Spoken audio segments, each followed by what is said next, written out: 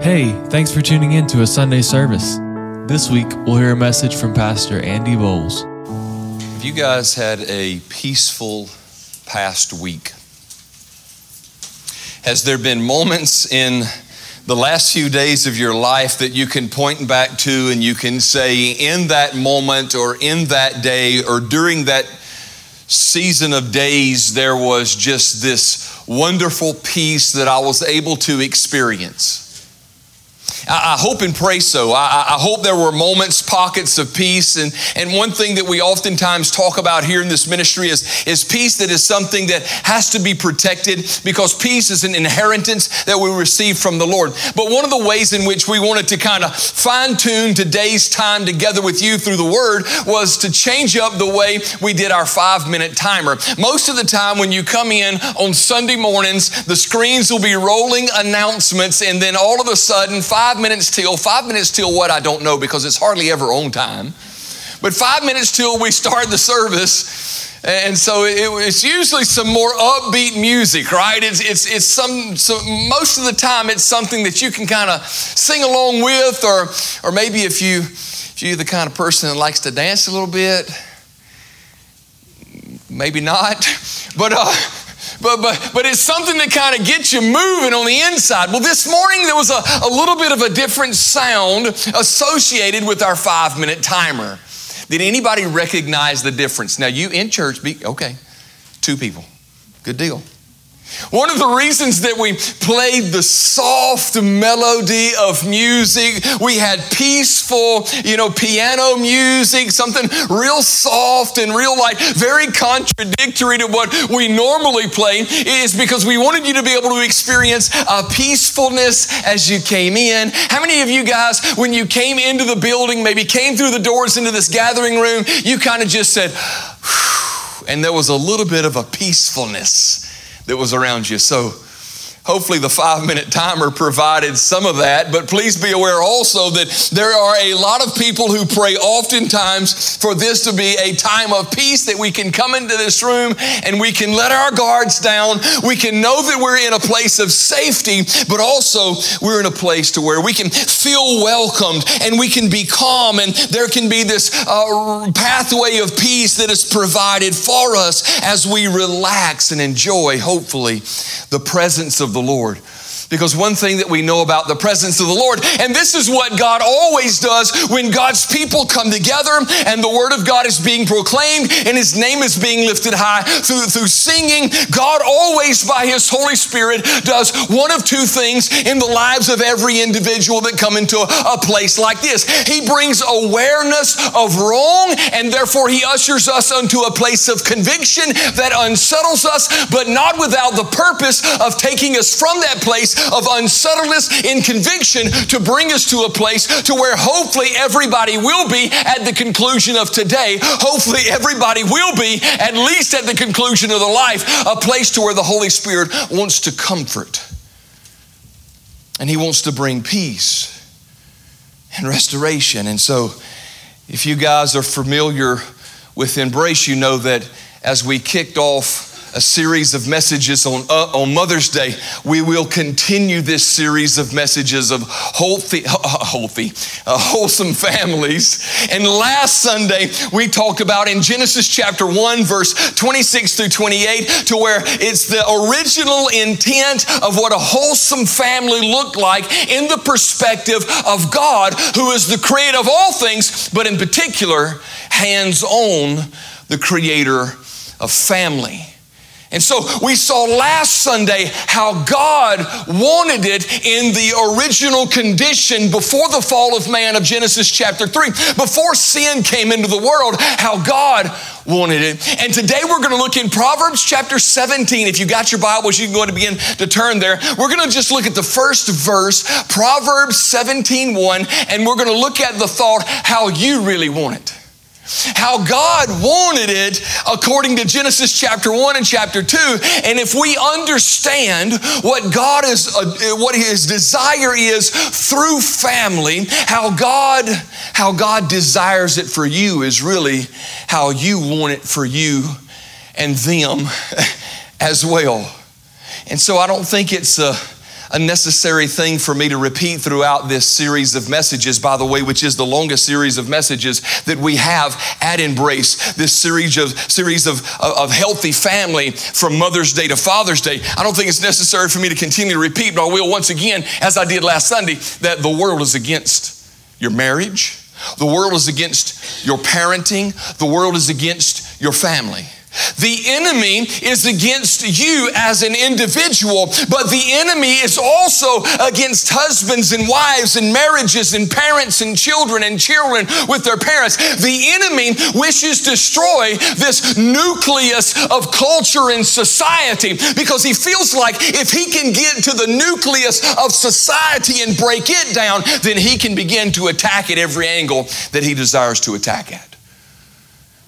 And so one of the reasons that we constantly promote and push the idea that because it's the truth, we are in a spiritual warfare, and you are in a battle if you are a Christian. When you got saved, you were given the armor of God to suit up with every single day, because your days as a Christian will be fighting in a spiritual battle.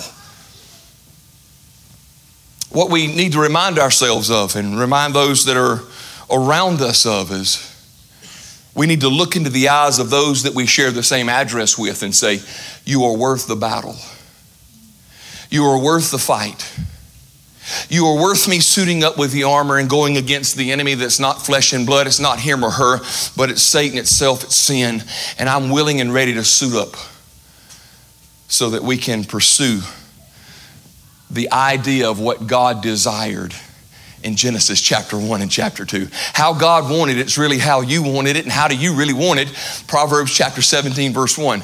Here Solomon is writing to his sons. He's trying to give this encouragement to the future leaders of Israel in the household of a king, as he was in the household of his dad David. And Solomon, according to the words of Jesus, one of the wisest men who ever walked the planet, by inspiration of the Holy Spirit, says, better is a dry morsel and quietness therewith than a house full of sacrifices with strife. I want to break that verse down a little bit simpler. Maybe you've got a different translation than you're reading along with me, and it might say some different things that give different definitions with some of those words, but I want to get to that in just a minute. But I want to look in chapter 17 and see how chapter 17 is heavy on the family talk. Now, if you read through the book of Proverbs, you'll understand that God has given us the book of Proverbs as short, quip statements that are power-packed, full of truth that can, if we apply and listen to in our lives, direct our path into more of a wholesome direction. It can be something that is good for us. It's kind of like you've heard from others, an apple a day keeps, well, a proverb a day keeps the devil away. All right. And so just taking a proverb a day and going through it. And so most of the time when you read through Proverbs, you see that one verse may be disconnected from another verse. But just the idea of family and healthy families, wholesome families, is contained in this chapter. Proverbs chapter 17, it says in verse 2, a wise servant shall have rule over a son that causes shame, and shall have part of the inheritance among the brethren. As children, we want to make sure that we don't create shame in the eyes of others for our parents. But instead, we're not faking it to make it. We're going to be real, and we're going to live transparently for the purpose of transformation. But we're going to do our best to make sure that we cover shame with grace, truth, and love, and that we do the very best we can as children to protect the name, the good reputation. And Proverbs talks about that as well. A good name's rather to be chosen than great riches of our parents. And so Solomon almost, I know he's led by the Holy Spirit, don't get me wrong, this is God's book, that is God speaking to us through this book about this truth, but it's almost like there is some self-preservation in that thought. It's almost like he's got his sons together, and he says to his sons, all right, boys, anywhere you go in Jerusalem, they know that you're connected with me. They know that you're my child, they know that you're my son. And if you act up, I'm giving your servant your inheritance. Well, read that verse again. It has that idea. And then there's another idea of family, and this is one that I've just really grabbed a hold of lately. It says, children's children are the crown of old men, and the glory of children are their fathers. How many of you guys are grandparents? Raise your hand. Woo, glory, right? Children's children. We're talking about grandkids, right? And grandkids are the glory to their grandparents. I cannot tell you how many testimonies I've heard of grandparents who say, man, I so love to see the headlights coming, and I so love to see the tail lights going. Right? You see, this is such a benefit of having grandkids. Bring them in, spoil them, give them all the sugar, and let them leave, right? But this verse is talking about the glory being found and not just being the parent of children that you love, but seeing your children grow up and leave father and mother and start their own family unit, to which they can now use that family unit to be counterculture and leading their children to Christ, and seeing what was implemented in the hearts of your children multiplied in the hearts of your grandchildren. And certainly children's children are the glory of a grandfather, right? I can't tell you how many times I've been around somebody back in the day before we had cell phones. I know that's hard to imagine, but I would be around somebody and they say, let me show you my grandkids. So it's the glory, right? And then the second part of that verse has the idea of when we were growing up, when we were little kids. I don't know what it is, MTV or something, but whenever we make that transition from puberty into teenage years, we've got this different perspective of our parents as authority over us. But before that, if you can remember when you were a kid and you were playing on the playground at school and somebody mentioned their daddy, what'd you say? But my daddy, huh? My daddy can bench press a bulldozer. It don't matter. My daddy can bench press 10 bulldozers. My daddy's Superman. My daddy can do anything. And why is that? Because as this verse says, the glory of children are their fathers.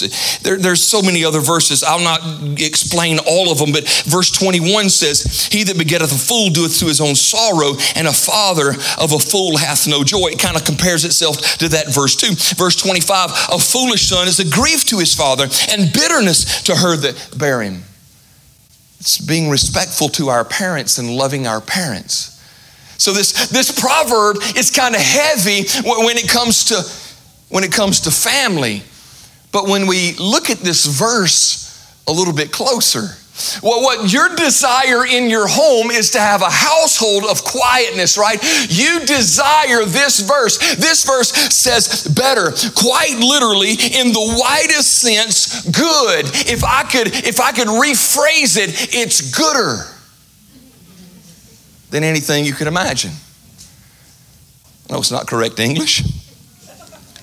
But in the widest sense, better is a dry morsel, a parched or ruined piece of food, it says, and quietness therewith. The word quietness here is the idea of peace. And then he's given the contrary side to that. Better is a dry morsel and quietness therewith than a house full.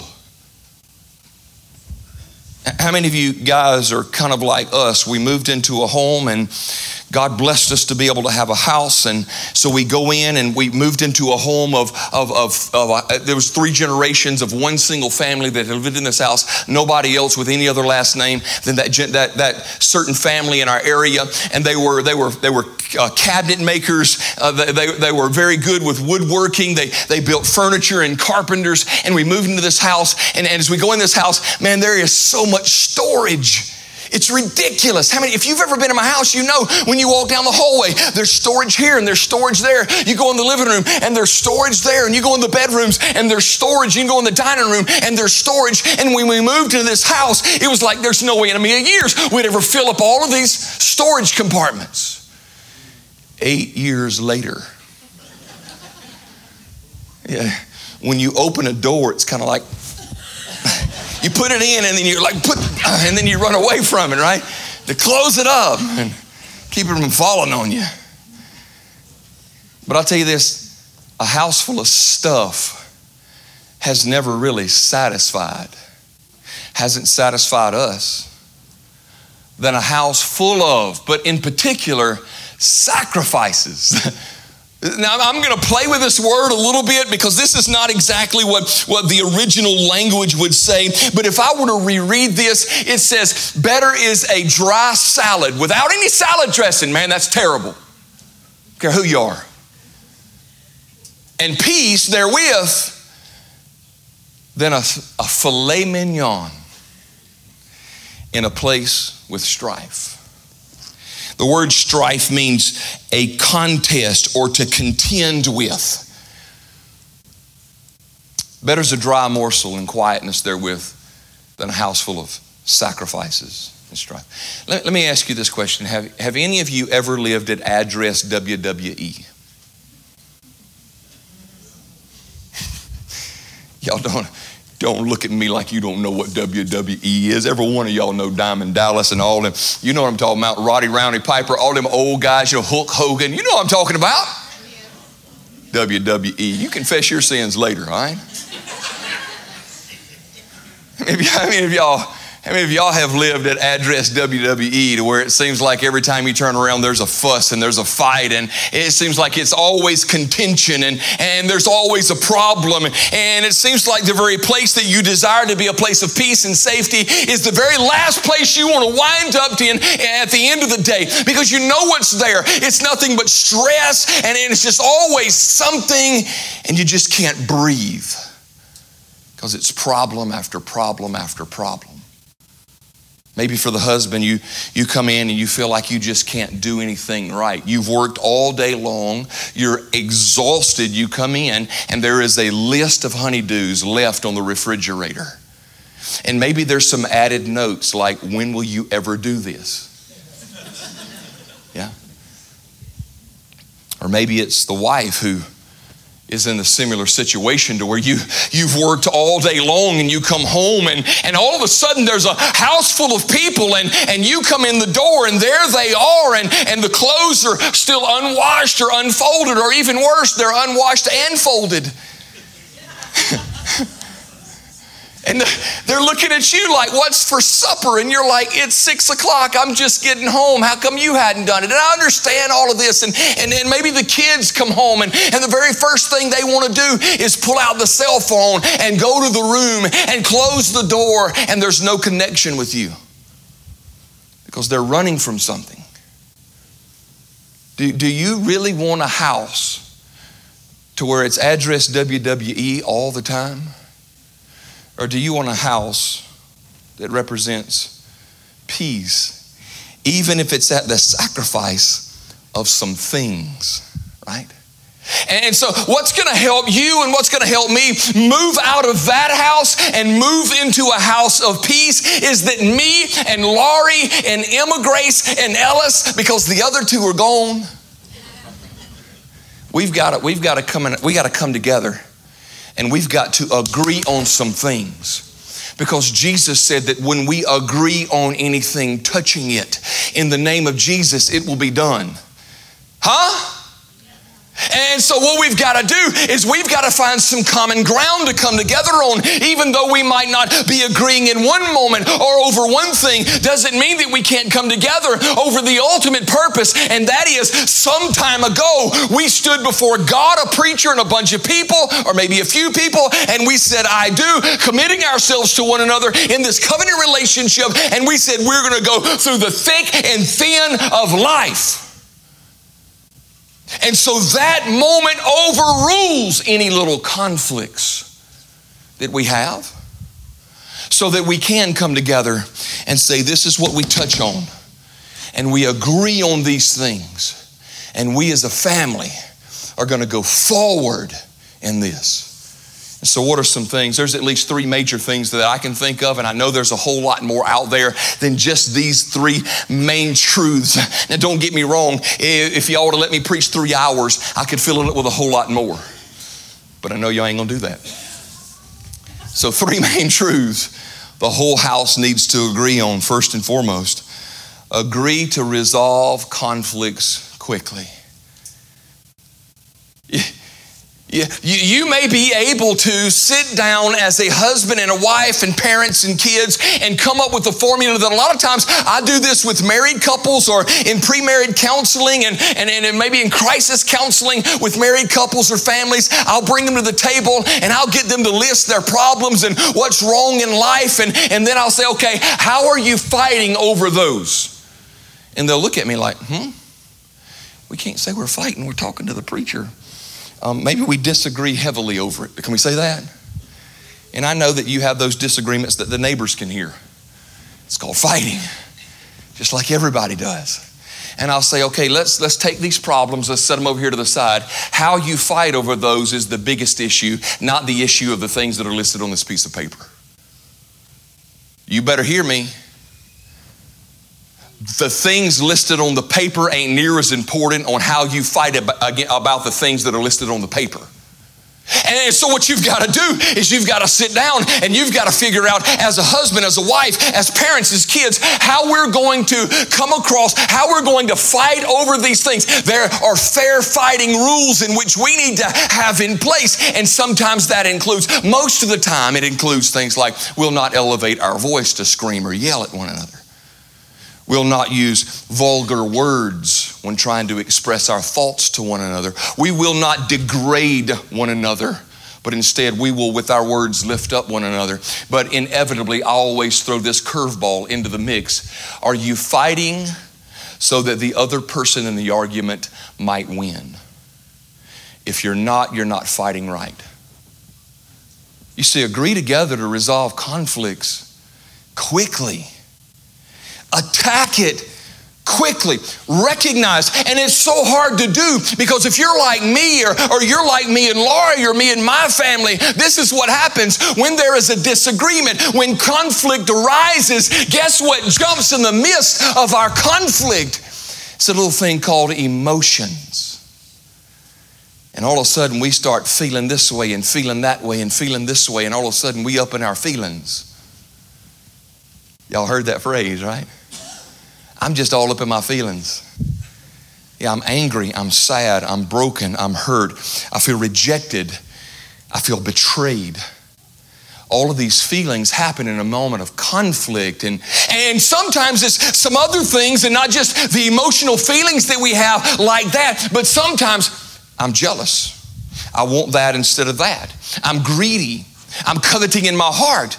I'm going to manipulate you to get from you what I desire. And so we've got to sort through some of that as well. This is what we have become professional at. We've become professional at rug sweepers, right?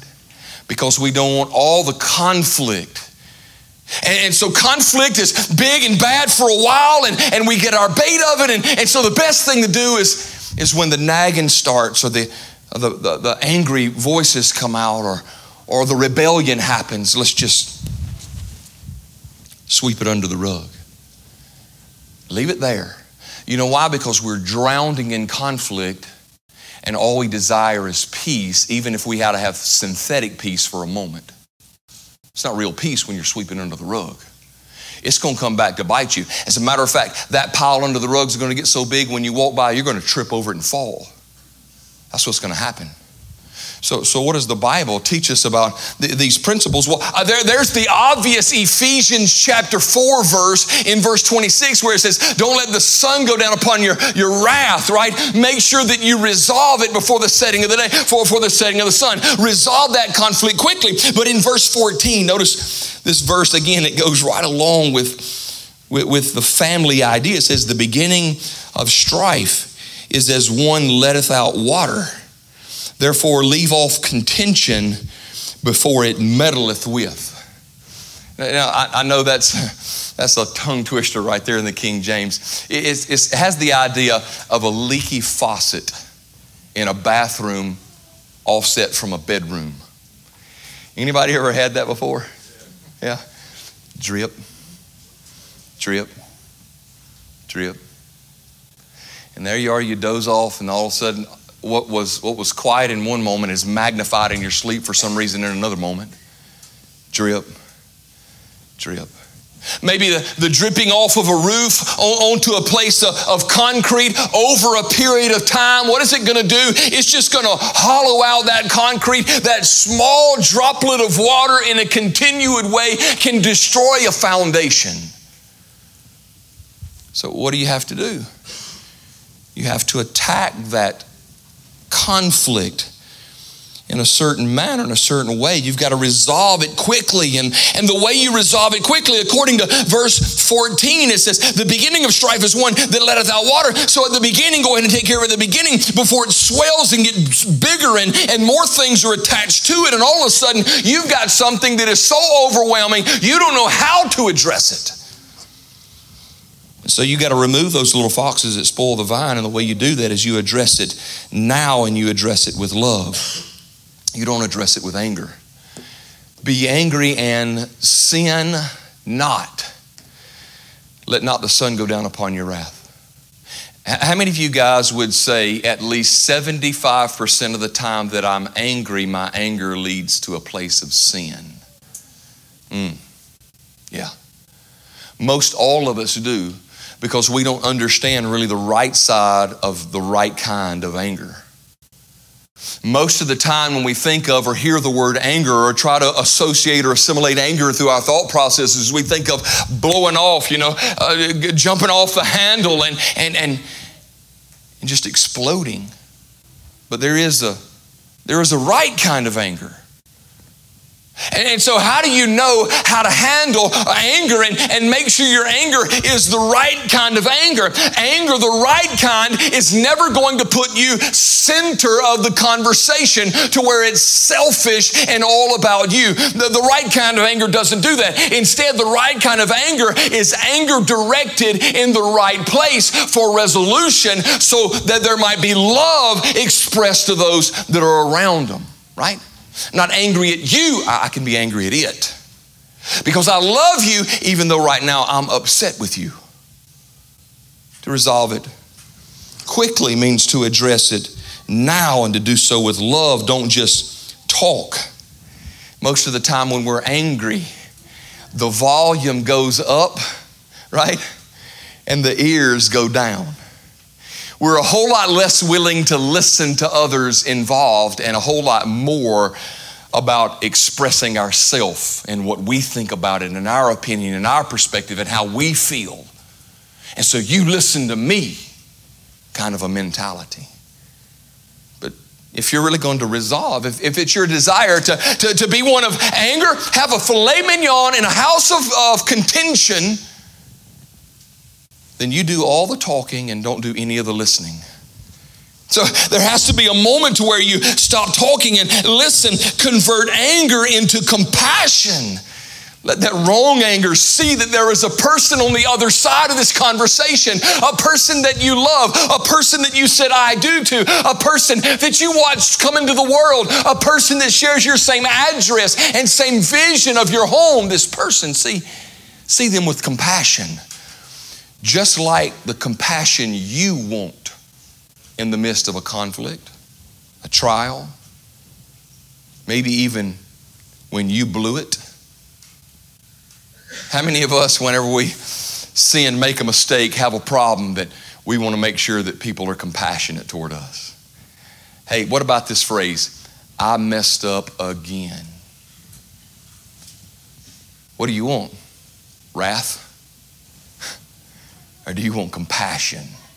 Oh man, give me compassion any day. Make sure you convert your anger into compassion. And if all fails, then the way that we resolve a conflict quickly and to do it right means that I'm going to absorb or take the hurt.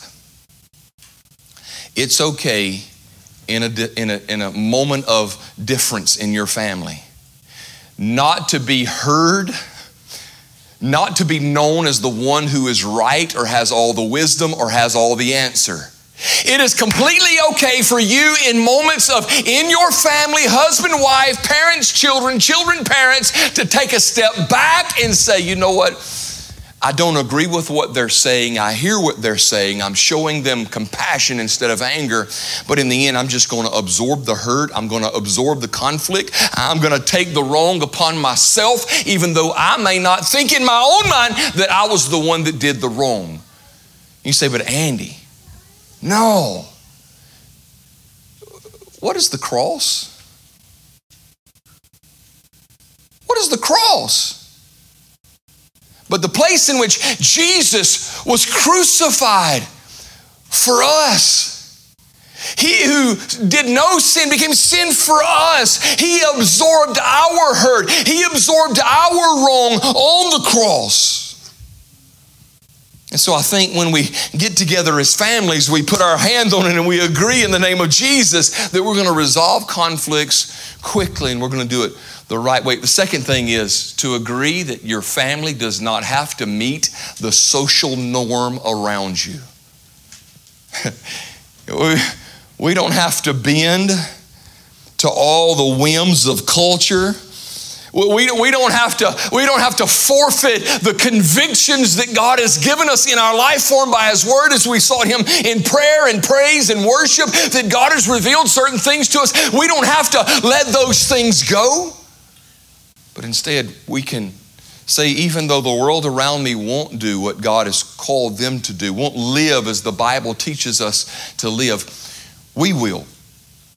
We're going to live the way the Bible teaches us to live. If it is counterculture, if it is not socially normal, if people around us want to see one thing as normal that is not right, then just let me be abnormal. It's okay. I've been called that plenty of times before. Right? How many of you guys ever been called weird? Amen. A lot of hands that went up. Yeah. The people who didn't raise their hands, maybe they were the ones calling you weird. I don't know. Yeah. It's okay to be, not to be socially normal. Here, remember what Solomon says. What the social norm of that day is to fight tooth and nail to put a filet mignon on the plate in the house. Doesn't matter what you've got to sacrifice. It doesn't matter how you've got to live. It doesn't matter what you've got to say. It doesn't matter who you've got to hurt. It's okay, because I'm going to go after the filet mignon. You see, the value of your home is always represented in the possessions that you have.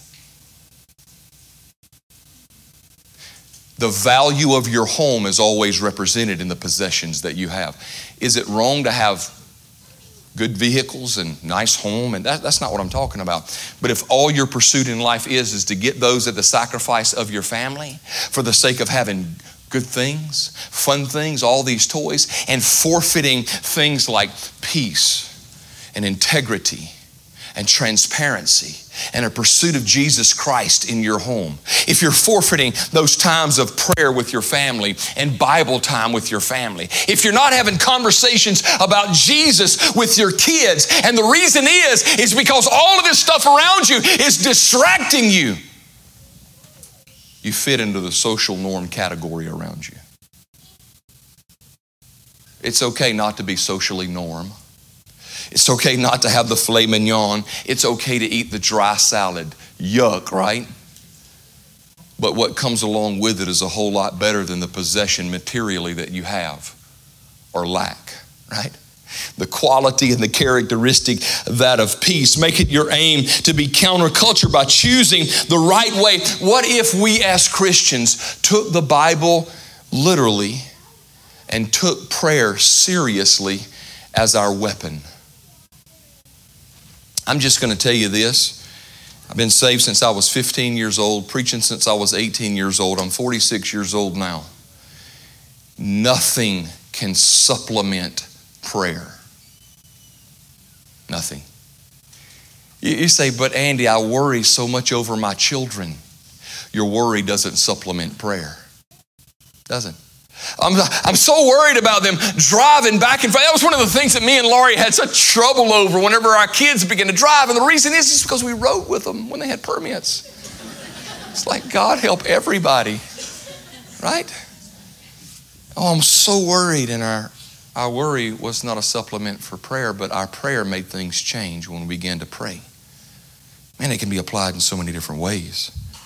Agree on that thing, that it's okay not to be socially normal. But then the third main truth is agree on the goal of peace. Just agree on the goal of peace.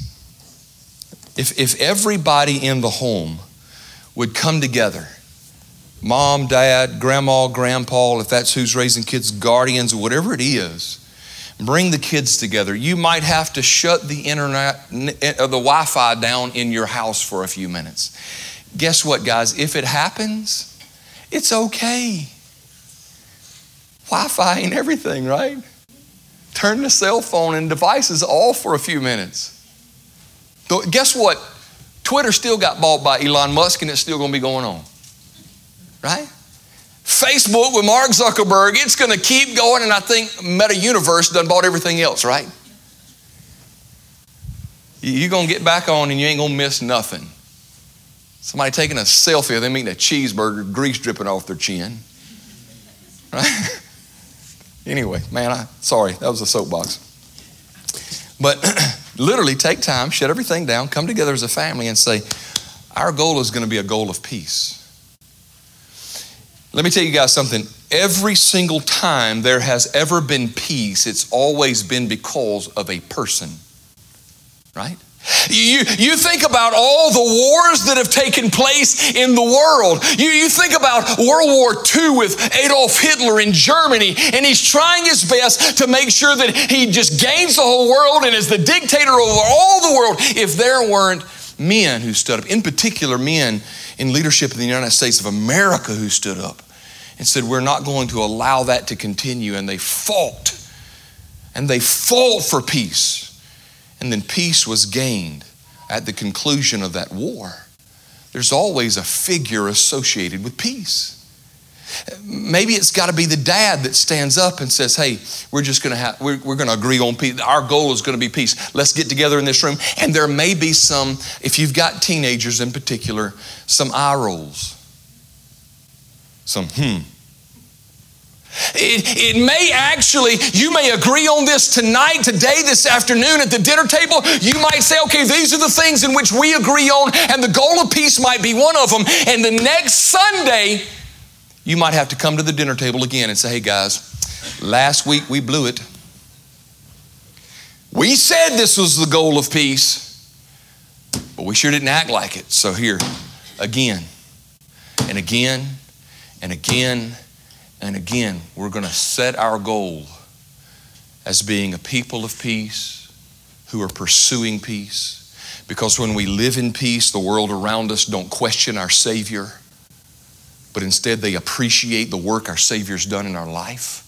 And they say, wow, if Jesus can do that in their lives, maybe He can do that in my life, because everything in my life showing peace. All because of the person of peace. There's always a person, a figure of peace.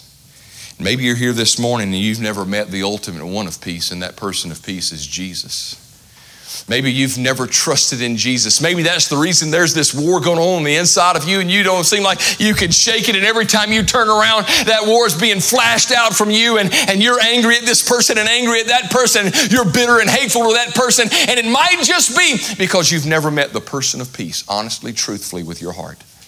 You've not fully engaged Him. He's been knocking on your door. He's been saying, hey man, I got a moving van right here on the curb. Let's leave WWE. Let's go to this place of peace. The only way you can do that is accepting Him fully, surrendering all of yourself to Him as Savior, and then trusting Him as Lord to take care of every other detail from that point on. Maybe you're here this morning and you just need to trust Jesus. Maybe you're here this morning and Jesus has given you that peace. Do we have John 16:33? I think we've got that verse. These things I've spoken unto you that you might have peace. What does Jesus want for you? What does God want for you? What do you really want for yourself? In the world you're going to have tribulation, but be of good cheer. I've overcome the world. The world around you can be chaotic and crazy and troubled, but you don't have to be. Because when the person of peace moves into your life, then He quiets the storm. He settles it all, and He says, just walk with me.